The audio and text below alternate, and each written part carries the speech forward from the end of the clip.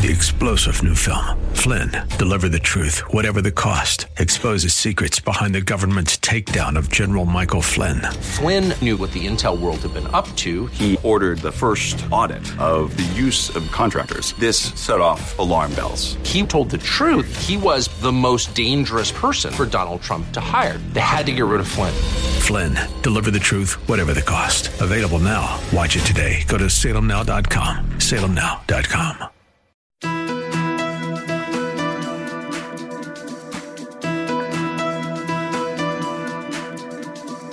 It's time to sit back, relax, and listen to Conversations with Joan. Conversations with Joan will inspire, motivate, and empower you. Live your best life now. Listen, learn, think, and decide. And now, here's your host, Joan Herman.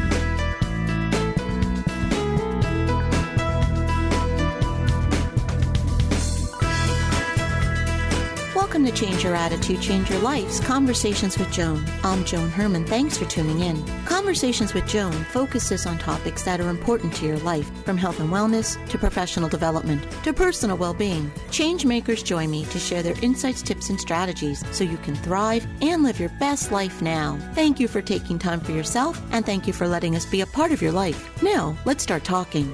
If you have a loved one who is struggling with alcohol or other drugs, you may have feelings of frustration, anger, fear, or sadness. You may also feel powerless and unsure of how to offer help or support. According to today's guest, Dr. Jeffrey Foote, you don't have to try a tough approach or wait for your loved one to hit rock bottom before taking action. He contends that you can be a force for positive change. Dr. Foote joins us to offer practical advice to help you navigate substance use or other compulsive behaviors without creating conflict. Dr. Foote is co-author of the book Beyond Addiction and the Beyond Addiction Workbook for Family and Friends.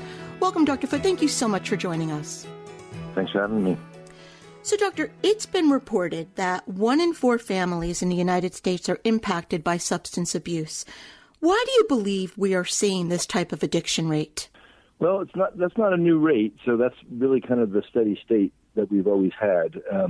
Certainly we're in the middle of a really terrible overdose epidemic related to opiates and related to fentanyl specifically. But I guess I've been in this field long enough to have seen a variety of really terrible moments in time. Back in the 80s, there was a window of time when crack was a big thing and was creating a lot of havoc. And so we seem to have these different waves. Right now, this is a particularly terrible one of a lot of loss of life related to opiates. So, when you step back and look at the numbers and that rate of 1 in 4 families is affected, I think it's probably even almost a bit higher than that because if you just ask the question, how many people have alcohol use disorder in this country, you're talking about 20 million plus people.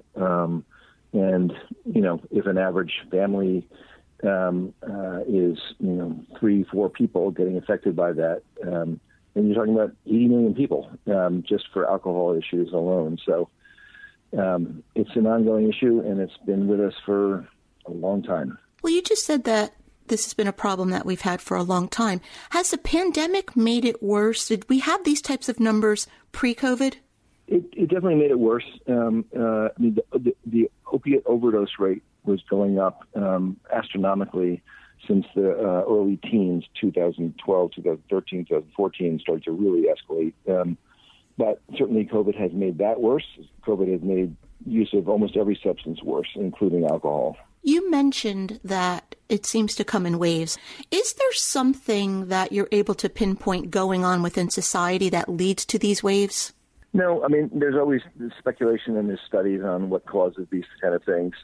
But, if you look at that, the supply is always an issue.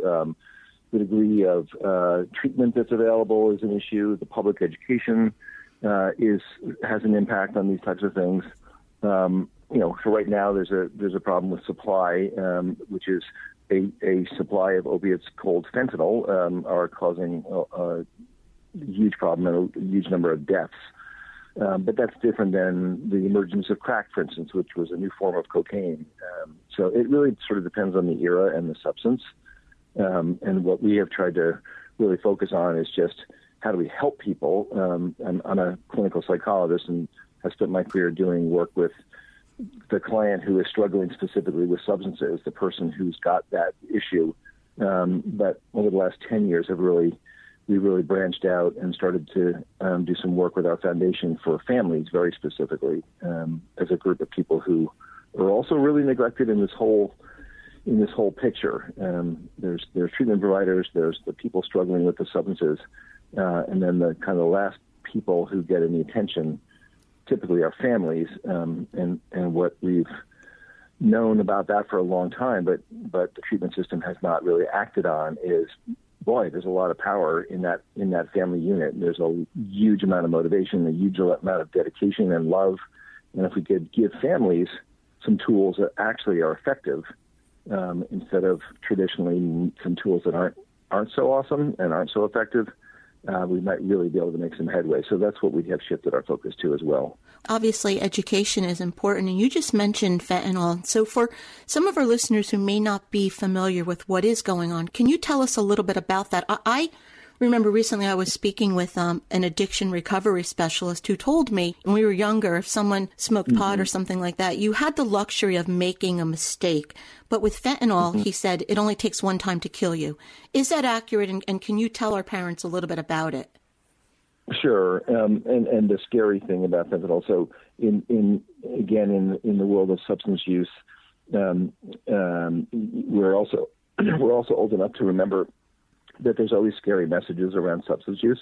So, going back, 80 years, the messaging around any kind of substance, alcohol or marijuana, all these different things, has always been kind of amplified as a really terrible type of experience that someone could have, and they'll be washed away in the grips of these things. That often has not been the case. Actually, it's not an accurate description of substances. We just happen to have a situation right now where fentanyl, which is a synthetic opiate, so the non-synthetic opiates are things like heroin, and then we started to have a problem with manufactured opiates for pain. OxyContin has caused lots of problems and was widely distributed around the country and marketed heavily, which now pharmaceutical companies are paying hundreds of millions of dollars to try to get off the hook for that kind of stuff. But as a separate issue, a synthetic opiate called fentanyl has been around now for a decade and is a highly potent form of an opiate. So opiates, if you take too much of an opiate, or if you take a very strong version of an opiate, you can shut down your breathing mechanism, is really what happens. And that's why people are dying. So fentanyl has bizarrely made its way into all sorts of things on the internet, including benzodiazepine pills like Xanax and stuff like that. It's in there, or it could be put into other substances. So we're finding it in cocaine samples with people who come in and get tested for cocaine use. They have fentanyl in their cocaine. So people are overdosing with having no idea that they're taking an opiate. So that's the really scary part right now. Well, and we always try to tell parents or loved ones what to watch out for, the warning signs of addiction. But with this, you may not even have the opportunity to see those signs. Right. That's true, because it can be a one-time thing. And again, after lots of years of messaging about one time will kill you, this substance actually can kill people. It is a scary thing.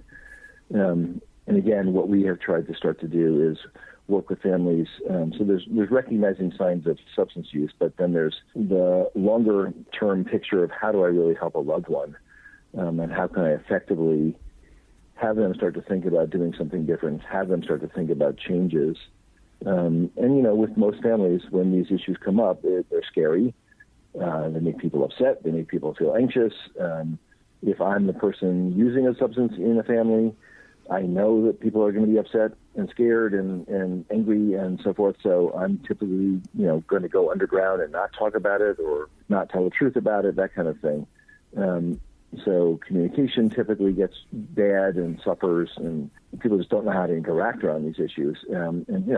It's the last thing you want as a family member or a parent. Is you want to know how to help. You want to know what would be effective here, and how to help me. How do I navigate this situation? It's not something that we were ever trained to do.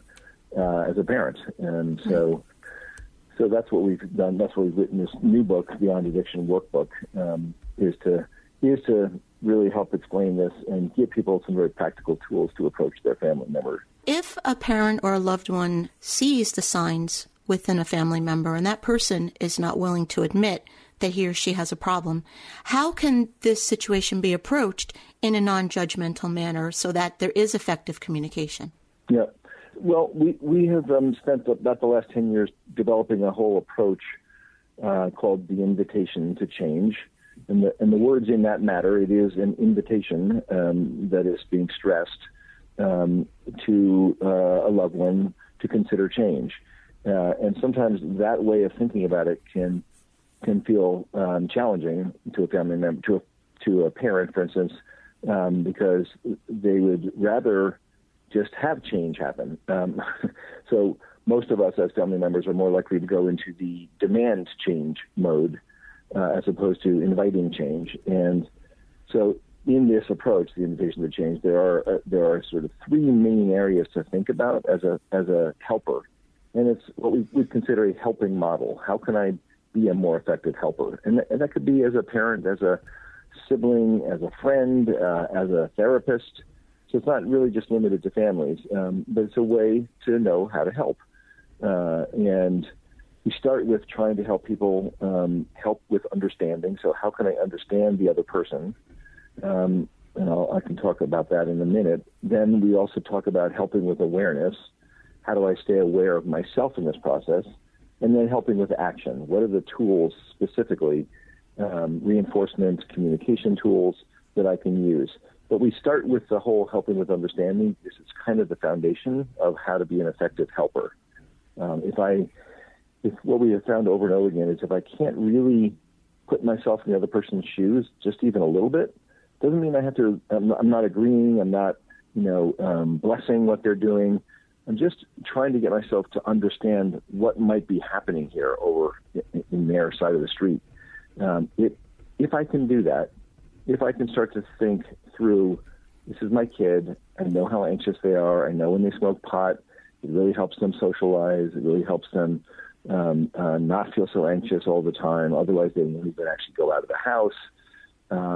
Those types of understandings really start to shift our whole approach to our loved one. Because then instead of feeling like an assault on us or an insult or a betrayal, it starts to feel like, okay, I don't like this, but I get it. I can understand, my husband has chronic pain and, from an injury to his back.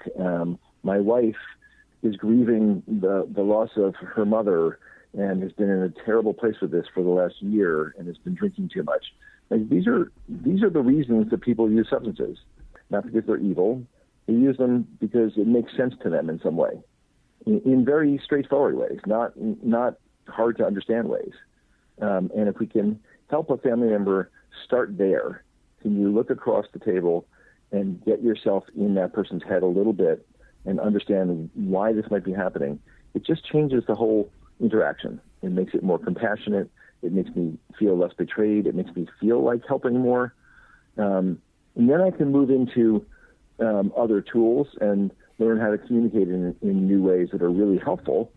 But if I'm just angry and upset and feeling betrayed all the time because I don't understand this at all, I'm going to have a much harder time being an effective helper. When you take this approach as a loved one, do you find that the person who is addicted becomes more receptive? Is this a way in to help the person?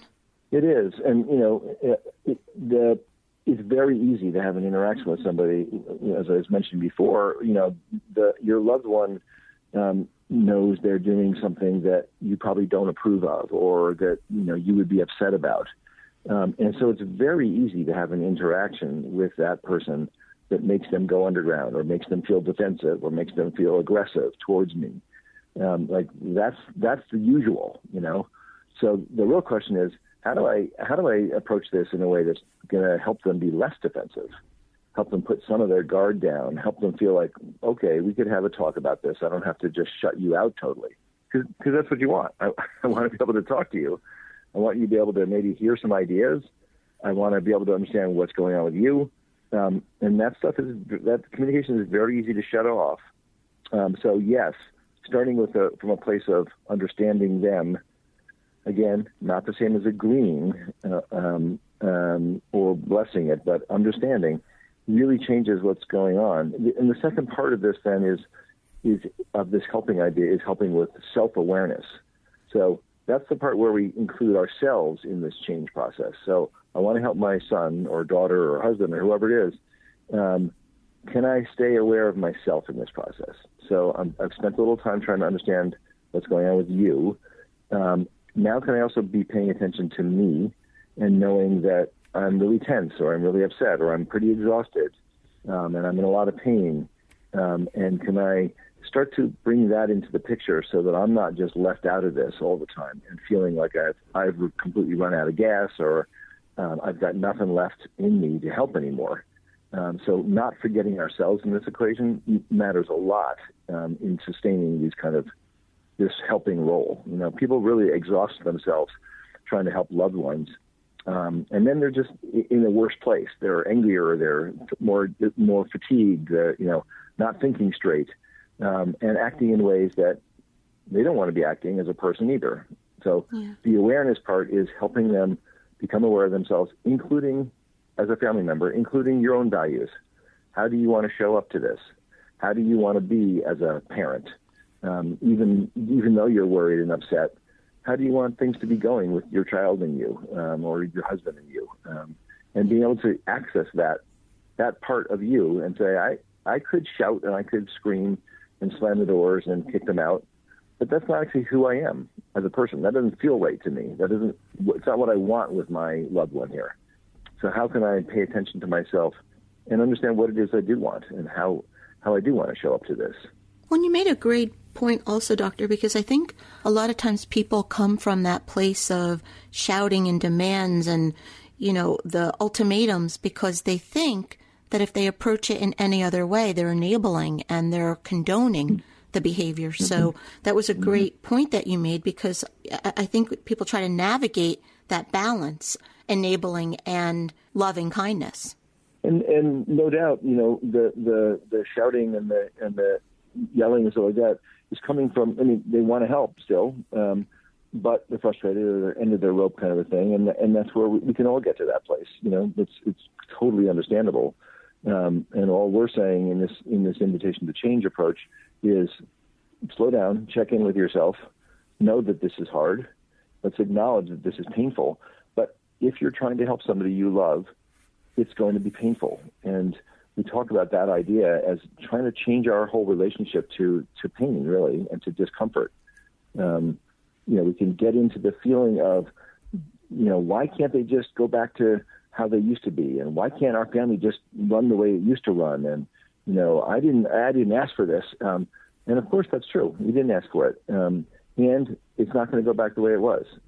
So can I do some work to accept the idea that this is actually where we are? This is true. And it's going to be hard. And it's going to be painful. And the goal doesn't have to be to try to make all that pain go away, to try to make us a quote, happy family again. The goal can be, how do we stay connected? How do I show up in ways that are so important to me? And how can I help them think about this? Shouting, back to the question about the shouting, yes, it's less likely to be effective because you're just going to make the person get back against the wall and feel defensive. Mm-hmm. And then you've lost them. You had mentioned before that some people who get addicted are people who start off with a bad back, they have back pain, or they have other types of pain that escalates to an addiction. How much of the addiction issue is tied to mental health issues? Is that what we should be addressing at the core? Well, I think we should be addressing it all. The whole idea. We can use the word addiction. Sometimes people have the idea that it's a disease, that kind of a thing. There's not a lot of evidence for that, truthfully, and that can be kind of a shocker to people. But really, if you step back and look at who's struggling with substances, it's a wide spectrum of people, from very mild issues to life-threatening issues across all sorts of substances And the way I got into this problem is different than the next 10 people in line. I mean, it's really not if you think of a disease, you think of something that is uniform. We can describe the symptoms and the signs of that and what organs it affects and that kind of stuff and what's the typical course. There's nothing like that in substance use issues. There's millions upon millions of people who have problems with substance use and then they don't anymore. So like the idea that it's a lifelong disease, it's not actually true. Sometimes that's true and it's a lifelong struggle, and sometimes it's not true. And I got into it because of my back pain, and you got into it because your dad and his dad had really terrible alcohol problems, and it's genetic. It's a genetic loading for it in your family. And the next person got into it because they have terrible social anxiety, to your point about other mental health issues, or they have really bad depression, and taking a bunch of stimulants is really helpful to them that lets them function. So there's multiple paths into these problems and multiple paths out. There isn't really one size fits all, which is another one of the things we talk about in the Beyond Addiction workbook. It's one size is not truly going to fit your loved one the same way it's going to fit your neighbor's loved one. Everyone is different, and family members are actually the experts in this. They know what's going on. Most family members could describe, if you ask them why your kid or your husband using substances, you may get an angry response at first because they're just irresponsible, because they're a jerk, because, whatever. But if you slowed them down and said, okay, and why else? Who are they? What that leads them to drink too much? They would tell you. They would say, well, he works really long hours, and I've always thought he doesn't know how to express his feelings, and he doesn't know how to blow off steam in any other way than what he learned in college. And so he goes out with his buddies and he drinks way too much and he blacks out. Okay. Good explanation. It's not an excuse. It's an actual explanation for that person. And that's different than their neighbor's husband who drinks too much. This is an important part of how to think about this. When we say that behaviors make sense, the substance using behaviors make sense. Again, I don't have to like it, but it does make sense. And it's different. One size doesn't fit all. It's different for each person. And it's really critical to, if I'm going to be an effective helper, to actually understand this person, not some person that we're calling an addict or some other sort of pejorative word like that. Right. Labeling the person. Once you understand the situation where that person's coming from and you have an open line of communication, what next? What happens next? Yeah, well, having that open line of communication can take a while. Right. So me understanding is helpful. It'll slow me down. It'll probably ultimately create some space here in our household for you, the person who's struggling, to feel safer to talk to me. But that can take a while. And in the meantime, as we were talking about, I need to be aware of myself. I need to be aware of my own values. I need to be able to start to develop some self-compassion in this whole process. And if I can keep working on those aspects, understanding them, understanding myself, it creates much more of a fertile ground for things like communication skills training. One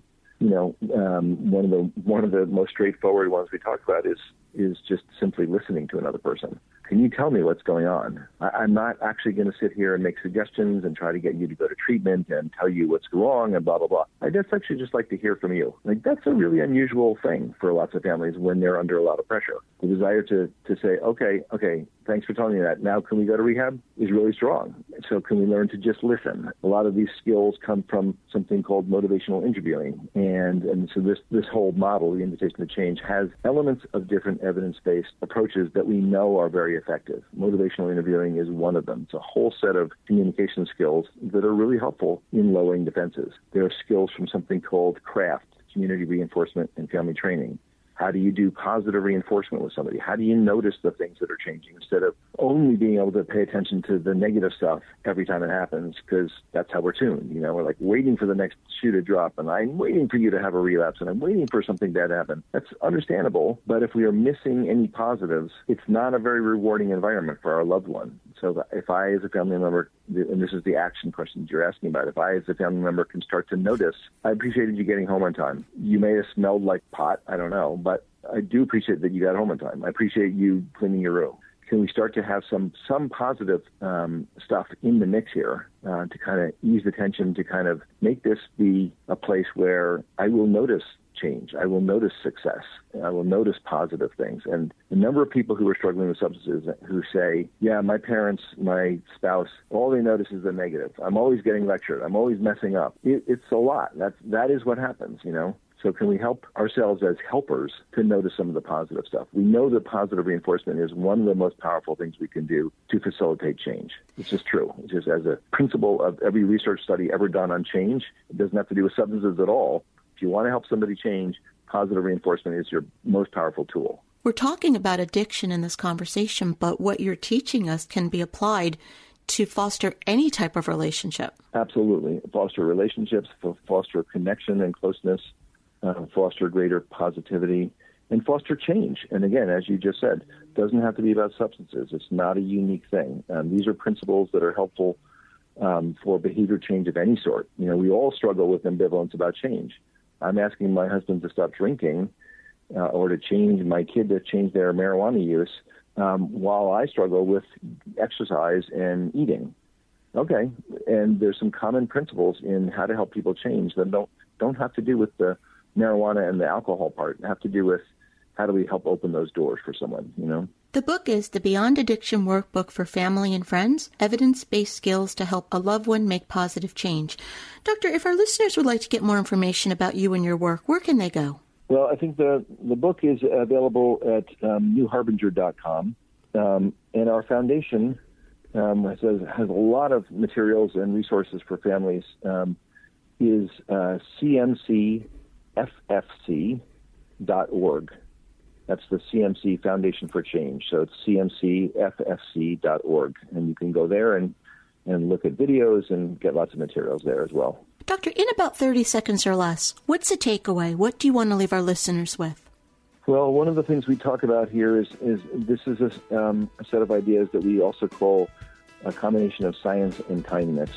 And for way too long in this country, certainly, I think we've had a much harsher approach to substance issues and a much more confrontational approach. And confrontation doesn't work. That's the problem with it. Kindness, understanding, self-awareness, values-based approaches, and better communication, those are all things that can be learned. They take practice. But if you can spend some time practicing them, you're going to actually have a better shot at helping invite some change in your family. Dr. Foote, thank you so much for joining us. Sure, my pleasure. Thanks for having me. This is Conversations with Joan. Stay with us. We'll be right back.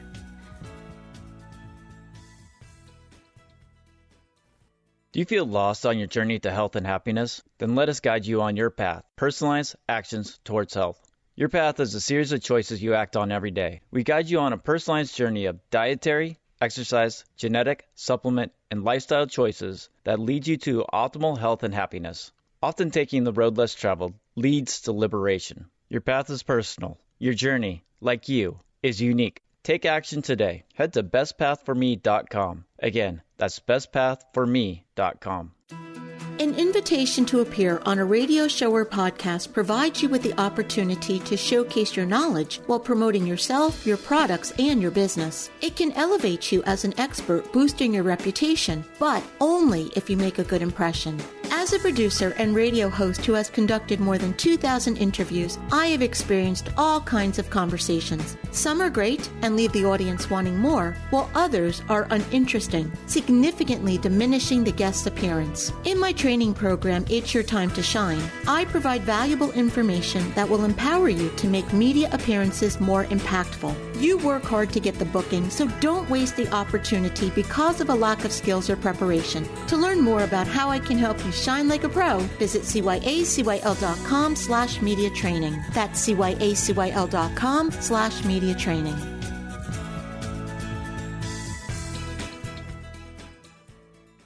Hello, doctor. Hi, business owner. Hey there, freelancer. Has COVID affected your receivables? Of course it has, and I'm sure you could probably use some professional help.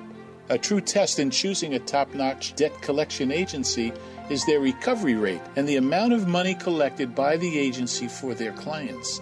That's a great return on investment. Also important today are the 5-star Google reviews about their personnel and services. Wouldn't you hire a collection agency with 830-plus national reviews, over 70% of which are from the debtors that the agency was able to collect funds from? That's great diplomacy. May I suggest Kinnem, the diplomatic debt recovery firm?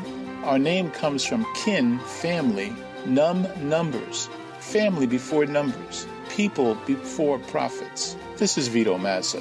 Reach me at 800-850-5110. WNYM Hackensack.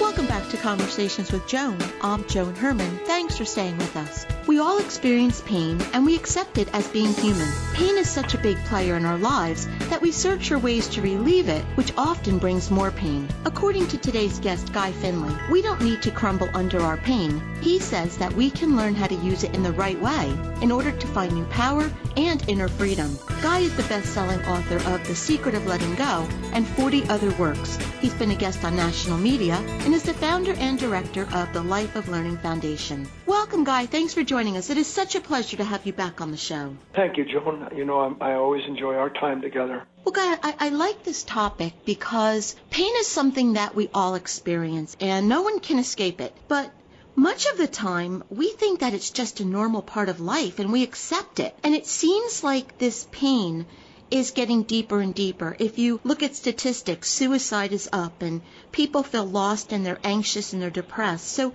what is it that you believe is happening that's making us feel this way? Well, first and foremost, I would say, honestly, that what we do is we resist the pain that comes with this life, because a part of us, and much to answer your question, believes that who and what we are is somehow meant to walk through this life without any suffering at all, and that if we do have any pain, it's because we've missed the mark or otherwise failed to become whatever it is that we imagined we were supposed to do or to be. And that idea drives us, the idea of becoming something special, recognized, known, loved, whatever it may be, creates a kind of back pressure inside of us that we have no awareness of whatsoever, because all we know to do is to serve the idea that says we're supposed to be like this, and then the pain of not hitting the mark, if you will, validates the pain. So we're caught in a loop where we're convinced on one hand of what we are meant to do, the purpose of our life, and can't reconcile that there's a relationship between this pain that won't go away, that we resist, and the fact that we have misunderstood the purpose of our life. So that's the main thrust of what I'm talking about. So, Guy, when you're going through these difficult times, you know, negativity, those thoughts, they prevail, and then those thoughts create emotions and experience, which therefore perpetuate the thoughts. And that's the cycle. So what advice do you offer to help someone become conscious of those thoughts and make a switch? You know, this is a big question, Joan. Let me I know we have precious few moments, so I'll run through this story very quickly. Imagine a man who goes to a fourth world country. He's an anthropologist. He wants to study open-air markets and the interaction of the native people. And so he finds himself on the way to one of these open-air markets when over the hill comes something that astonishes him. It's a man and a cart and a donkey, but the donkey has saddled the man, and the man is pulling the cart that's full of sugarcane, chickens, and whatever produce is going to market. The anthropologist can't believe his eyes. How could a donkey saddle a man? So knowing the language, he goes and he comes to the man. He says, "Sir, I don't understand. What tradition is this? The donkey's riding you and that you're pulling the cart." And the man looks at him, smiles sheepishly, and says, "Well, that's the only way I could get the donkey to go to the market." The point here is that we have become saddled with the false belief that somehow or other, living and allowing negative states to tell us who we are and what we have to do by using this whip of pain to produce the results it wants, we become a compromised race of beings. We are never meant to be subordinate to our own thoughts and feelings, let alone negative states that define and confine us. everything, Joan, is upside down. So when you ask, what can we do? It begins with helping to be reminded of the fact that we are not meant to be saddled with useless pain, unworthy, undignified, corruptive, negative thoughts and feelings. Once we understand that, if we can feel the truth of it, then when something tries to mount us and drive us to market, so to speak, we can recognize, experience the presence of that familiar pain and its pattern and understand, all right, look, you are not my boss. You don't ride me. In fact, you don't belong in my life, let alone saddling me. So, Guy, once we recognize that pain, then how do we turn it into power? That's the beauty of what we're talking about, Joan. Do I need power if I can wake up and recognize where I'm agreeing to be made powerless? I'll say it again.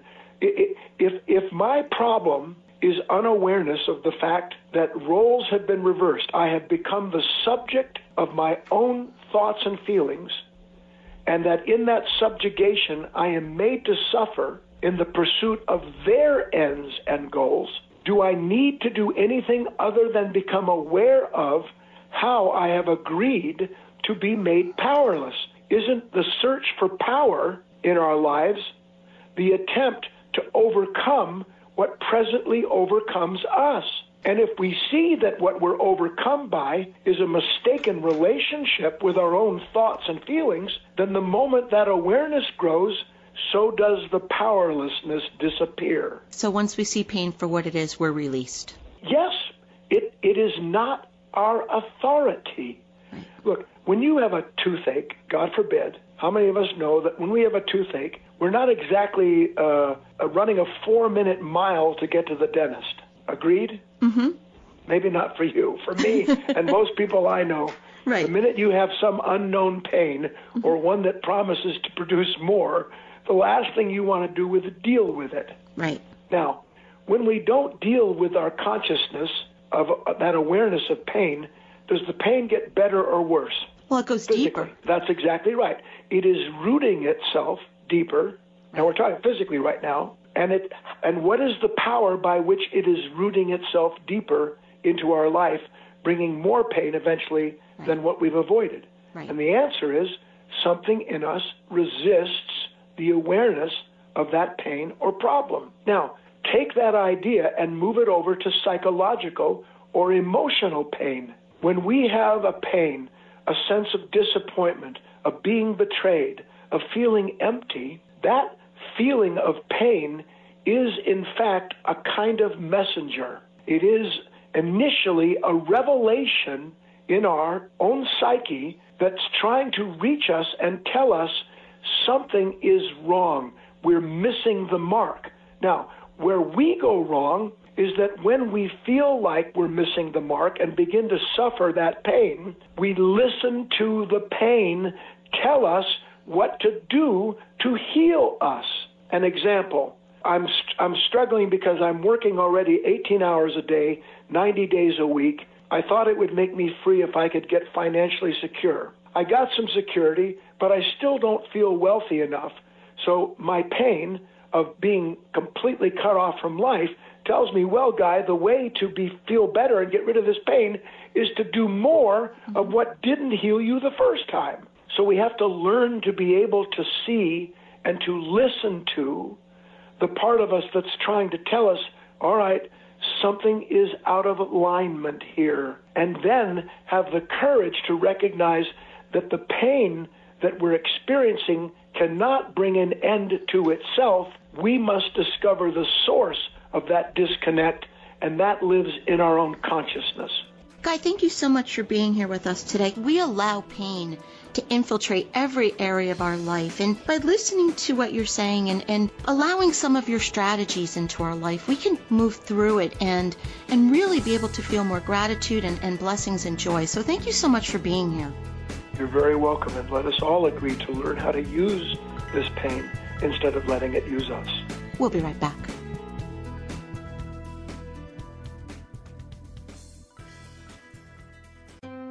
Everyone has times when they feel out of control and disorganized, but for some, the feeling is pervasive and persists. How do you know if you're situationally or chronically disorganized? Hi, I'm Gail Gruenberg, CPOCD, Chief Executive Organizer of Let's Get Organized, an award-winning professional organizing company serving clients who live with chronic disorganization. Life transitions can knock your organizing systems out of whack. If you've moved, had a baby, gotten married or divorced, retired, or experienced another life change, you may find yourself surrounded by clutter and chaos. All of these events are temporary and can cause situational disorganization. Allow time to pass to get acclimated to this new normal. Take stock of your current systems for managing time, space, relationships, and more. Chronic disorganization is pervasive and more permanent. If you're living with CD, you may have been disorganized most of your life. Disorganization negatively impacts your quality of life on a daily basis. You have tried every self-help solution available with little success.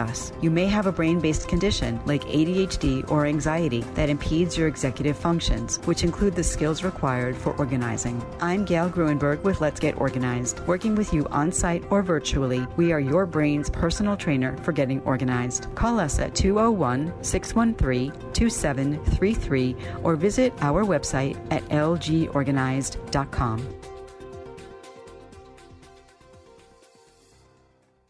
When you're having a conversation in relationship and it's somewhat controversial, you probably want to be heard and be right. Quite often that's what we want. And so we're maybe a little defensive, but is that right? Or do we want a result? The result being we'd like to get along. Hi, I'm Lindsay Levinson, Quality for Life Coaching. And they are two different things, getting along versus being heard and being right. See, because being heard and right is our defense, then that connects to our ego. But ego's not really going to get you that far. If you want a result, then you're going to want to work with humility and truth. So if you've got a difference of opinion, for me, I'll quickly look for a reason to say I'm sorry. And it has to be true. If I don't know what I've done yet, then I will say, I'm sorry you're hurting. I've done something wrong here because you're hurting. But let's talk further so we can figure this out. And you don't want to talk at someone by saying you this and you that, because people just shut their ears. You want to use words like we and use words like experience. I'm having this experience. I know your experience is different. There isn't a right or wrong. There's just different experiences going on here. So we just need to talk it through and land somewhere that feels really good for both of us. So you want to do a lot of that non-heated conversation so that you can both feel good, but nobody is charging at another person. It's not being heard and right.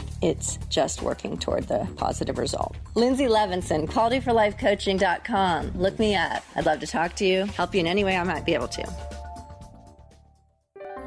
You've put your heart and soul into writing a book. You've made a substantial financial investment in getting the project done, and you have a beautiful publication with your name on the cover. So, how do you reach your potential readers? Introducing the Change Your Attitude, Change Your Life Book Club, a resource guide created for books that change lives. A book featured gets recognized. Change Your Attitude, Change Your Life includes the work of some of the most inspirational and influential authors in the world. Shouldn't you be there too? Let's get started. For more information, visit cyacyl.com/book club. Welcome back to Conversations with Joan. Joining us for this week's To Your Health is Adrienne Mariano, the Senior Director of Behavioral Health Services at Bergen Newbridge Medical Center. Adrienne is here today to discuss eating disorders. Welcome, Adrienne. Thank you so much for joining us. Thank you so much for having me, Joan. So, Adrienne, we hear a lot about eating disorders, but many people may not be familiar with what they actually encompass. So, what are the most common eating disorders? So the most common eating disorders are anorexia, bulimia, and binge eating disorder. There's a few other of them that are not in what we call the DSM-5. The DSM-5 is the Diagnostic Statistical Manual. This is what physicians and doctors use to diagnose people. It really helps us categorize and help treat and assess people that we're working with. So anorexia is one of the most common. It's characterized by weight loss, difficulties maintaining appropriate weight, and a distorted body image. Bulimia is also something that is prominent when we're working with eating disorders, and that's really someone who's using binging and what we call compensatory behavior. So they might be using vomiting to really compensate for the effects of binge eating. Binge eating disorder is actually the most common of all of them. It's one of the eating disorders that was newly added to the DSM-5. So they're not using the self-induced vomiting. They're just binging and then experiencing shame and guilt because they're eating to the point of discomfort. Who is most at risk for these disorders that you just described? So the people that are most at risk for eating disorders are young women. That's kind of the typical people that we do see, but it is kind of more than that. So we really see through evidence, social media really plays a part in this. You're being constantly bombarded with different images that are not the traditional body image that you're seeing. There's a lot of harmful images that are being portrayed on social media. Also, people that have a parent that might be dealing with an eating disorder themselves or also exhibiting disordered eating in some way. We also see the LGBTQ community really struggling with eating disorders. The transgender individuals, they experience eating disorders at a significantly higher rate than cisgender individuals. Also, gay men, they actually represent only 5% of the total male population. But among men who have eating disorders, 42% of them identify as gay. You just described a number of things that could lead to an eating disorder. Is it also not so much about body image, but is it more about control? Like, this is the one thing a person can control in their life? Exactly. So it's the control. So they might be experiencing depression or anxiety, and these are ways to really compensate for those feelings. They might be numbing themselves out by using these types of defense mechanisms to deal with what their mental health is struggling with. So if a major root cause could be wanting to be in control of something, how do you go about treating this? So there's different levels of treatment, and it really depends on where they're at in their disorder. Some people might need inpatient or residential treatment. These are patients that we typically see that have unstable vital signs. They're really progressed to the point where they can't be in the community any longer, and they need to have their health maintained at a proper level. So they won't be able to do a traditional outpatient program, and that really brings me into the next type of level of care. So if they have completed an inpatient or residential treatment, they might be dropped down, and their discharge plan might be partial or intensive outpatient treatment, which really means they've been stabilized. They're still working with a lot of symptomology. They might be still having the binging. They might be having the restricting, but they can be really maintained in this level of treatment. For a partial level of care, you might be only going 5 days a week, so Monday through Friday, and an intensive outpatient treatment is really even a lower level of care. They still need treatment, but they're doing pretty well, so they might be only going 3 days a week. Adrian, what are the signs and symptoms? When should a loved one become concerned? So that's a great question. So some signs and symptoms really manifest in different ways.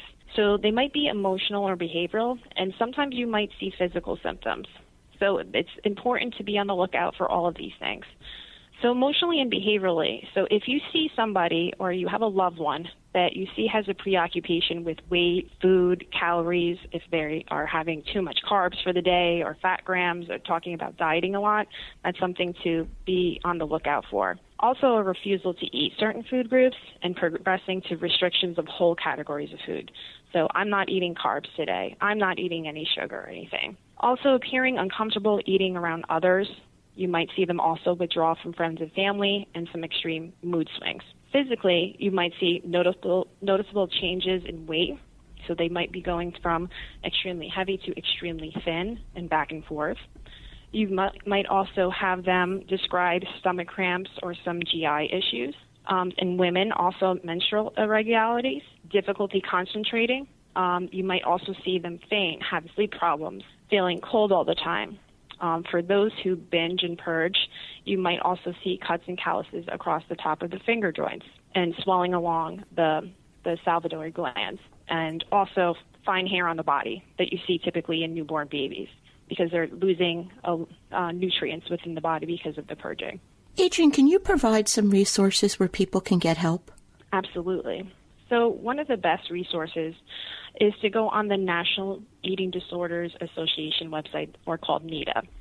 They provide a wealth of information about eating disorders, treatment, risk factors, any signs and symptoms. They also provide a search engine for providers specializing in treatment for eating disorders, and also provides assistance with negotiating with your insurance company and help with appeals if treatment is denied. And Bergen Newbridge has a new program. Can you tell us a little bit about that as well? Absolutely. So we're really excited to offer this new program, and this specializes in all types of eating disorders for men and women and people of all socioeconomic statuses. So we cater to people that may not have insurance, or Medicaid or Medicare, and also any private insurances. This is set up as an outpatient program. So we start out 5 days a week, Monday through Friday, and then after a month of treatment, we see if we can drop them down to an intensive outpatient level of care. They'll be working with a psychiatrist, social work staff, a nutritionist, and also any nursing that might be available to them. So we will be addressing any of their symptomology. We also have a huge medical center, so if we need to talk about stabilizing them medically or psychiatrically, we have that available here too. And if you'd like to get more information about this program, you can visit newbridgehealth.org. Adrienne, thank you so much for joining us. Thank you very much for having me.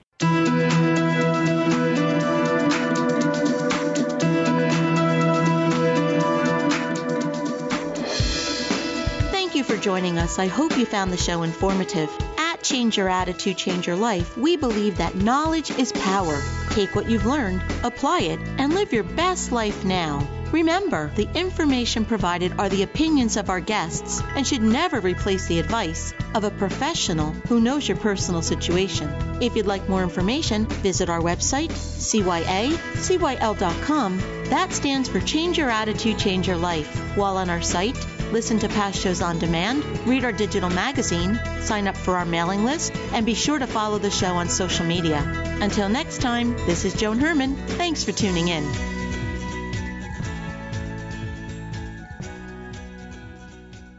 The preceding pre-recorded program sponsored by Maximilian Communications. 3-star General Michael J. Flynn, head of the Pentagon Intelligence Agency, knew all the government's dirty secrets. He was one of the most respected generals in the military. Flynn knew what the intel world had been up to. He understood its funding. He ordered the first audit of the use of contractors. This set off alarm bells.